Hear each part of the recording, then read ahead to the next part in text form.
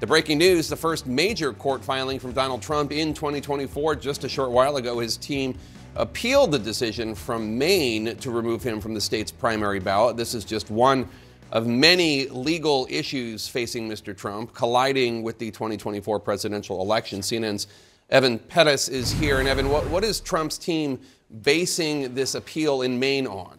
Well, what they're saying, Jake, is that the Maine Secretary of State exceeded her authority to disqualify the former president based on the 14th Amendment. They say also that the 14th Amendment, the Section 3, which says that you can't hold certain offices if you have engaged in insurrection against the United States, that doesn't apply to the office of the president, that this is not something that should even apply here. And they also say that she is basing this on all kinds of facts that are not true, that Trump is not actually an insurrectionist. So based on those arguments, the former president and his legal team are saying that the action by the Secretary of State in Maine to disqualify the former president from the ballot should not be allowed to stand. Of course, what this means now, just by filing this appeal, right, this stays that action. This means that he will continue to be listed on the ballot there in Maine, pending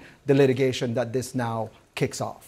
And Trump is still facing similar challenges to his candidacy, including in Colorado, right. Which also used the same 14th Amendment argument, right. That if you participated in an insurrection, engaged in insurrection, you're ineligible right. for the presidency. How could an appeal of the Colorado ruling play out, given that presumably that will go directly to the U.S. Supreme Court because it's by the Colorado Supreme Court? Right, exactly. And that one's much further ahead because obviously there was a trial that was held by a lower court judge and a ruling from the state Supreme Court. What we expect, Jake, any minute now, the former president's legal team will file a request with the U.S. Supreme Court to try to stay and to stay that ruling from the Colorado Supreme Court and to overturn it.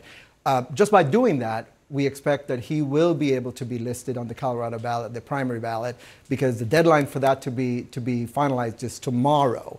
And whatever the U.S. Supreme Court decides is going to be the final answer. All right, Evan Perez, thanks so much. Joining us now to discuss, Tom Dupree, the former principal deputy assistant attorney general under President George W. Bush. Tom, let's start with Trump's appeal in Maine, which just dropped. His lawyers are arguing that the Secretary of State in Maine, who made this decision to remove from the ballot, they say she exceeded her authority and she is politically biased against Trump. She's a Democrat, I believe, and certainly not a fan of Trump.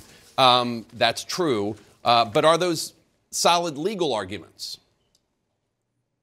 I think the Trump legal team, Jake, is on much stronger ground on their legal arguments about whether the 14th Amendment applies to the president, whether it's self-executing, so to speak, rather than going after the alleged political bias of the Maine Secretary of State. I don't think that's an argument that will get a lot of traction in the upper courts. I understand why they're making that argument to kind of set the table and try to put this in context of what they view as a politicized decision. But at the end of the day, I think their legal argument is going to rise or fall depending on those other constitutional challenges to her ruling.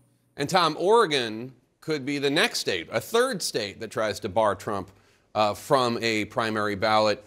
Should Trump's legal team be concerned about that state and even more joining the effort? Well, I think they need to be concerned anywhere that people are trying to strike him from the ballot. I mean, if you're former President Trump's lawyer and there are states that are trying to knock you off the ballot, absolutely, you have to fight that wherever it happens. That said, I don't think that the Oregon proceedings are ultimately going to kind of drive the overall outcome here. I think, as Evan reported, it's really the Colorado case that's kind of the lead dog in this fight. That's the case that's going to go up first to the United States Supreme Court. And I think there's a very good chance that if and when the United States Supreme Court takes the Colorado case, it will announce a rule of law, a rule of decision that will apply to all of the states considering these 14th Amendment challenges. So whatever the Supreme Court says in the Colorado case, I think will likely apply also to the proceedings in Maine and to Oregon. There's this article today in Rolling Stone magazine saying that Trump's attorneys are going to turn the federal election subversion case from special counsel Jack Smith into a, quote, MAGA freak show and try to flood the trial with all these various conspiracy theories. Do you think they'll be able to succeed in getting these conspiracy theories into the trial? And what impact could that have? From what we've seen of the district court judge here, Jake, I think the Trump team is going to have an uphill battle if they try to flood the zone with irrelevant information along those lines. We have seen that this is a judge who is pretty serious about running a tight ship in her courtroom, about ensuring that the case focuses on the facts, on the legal issues. And I think she'll frankly probably ratchet it up a little bit once a jury is impaneled and starts hearing evidence in this case. I think she is going to be very protective of the evidence that comes into the record, the evidence that this jury hears. And so I suspect that she will do her best. I don't know. We'll see how successful she is, but she will do her best to keep the Trump legal team on a fairly tight leash in terms of the types of evidence that they can introduce at this trial.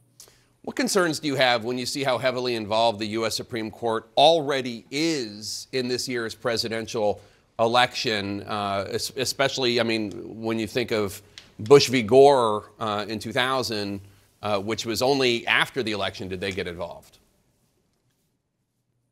Right. And I think that's a real concern, Jake. I think that there's certainly a perception out there in the United States. A lot of people have the view that the Supreme Court and frankly, a lot of our courts are political actors and make decisions on political grounds rather than on legal or constitutional grounds. And I think that danger is heightened anytime the Supreme Court dives into the political fray. I think the justices themselves are very aware of that concern. Certainly, Chief Justice Roberts is very protective of the institution. And so this is not a job that they take lightly. I don't think any of the justices have any eagerness to get involved in the 2024 election. In fact, I'd like to stay away from it if they can. However, I think events are leaving them virtually no choice. So I think it's something they are going to have to get involved in, but I think they are going to be very judicious in the number of cases that they decide, and they are going to do their absolute best to decide these cases in a way that insulates them, if possible, from any taint of politics or suggestion that they're politically motivated here. All right, Tom Dupree, thanks so much.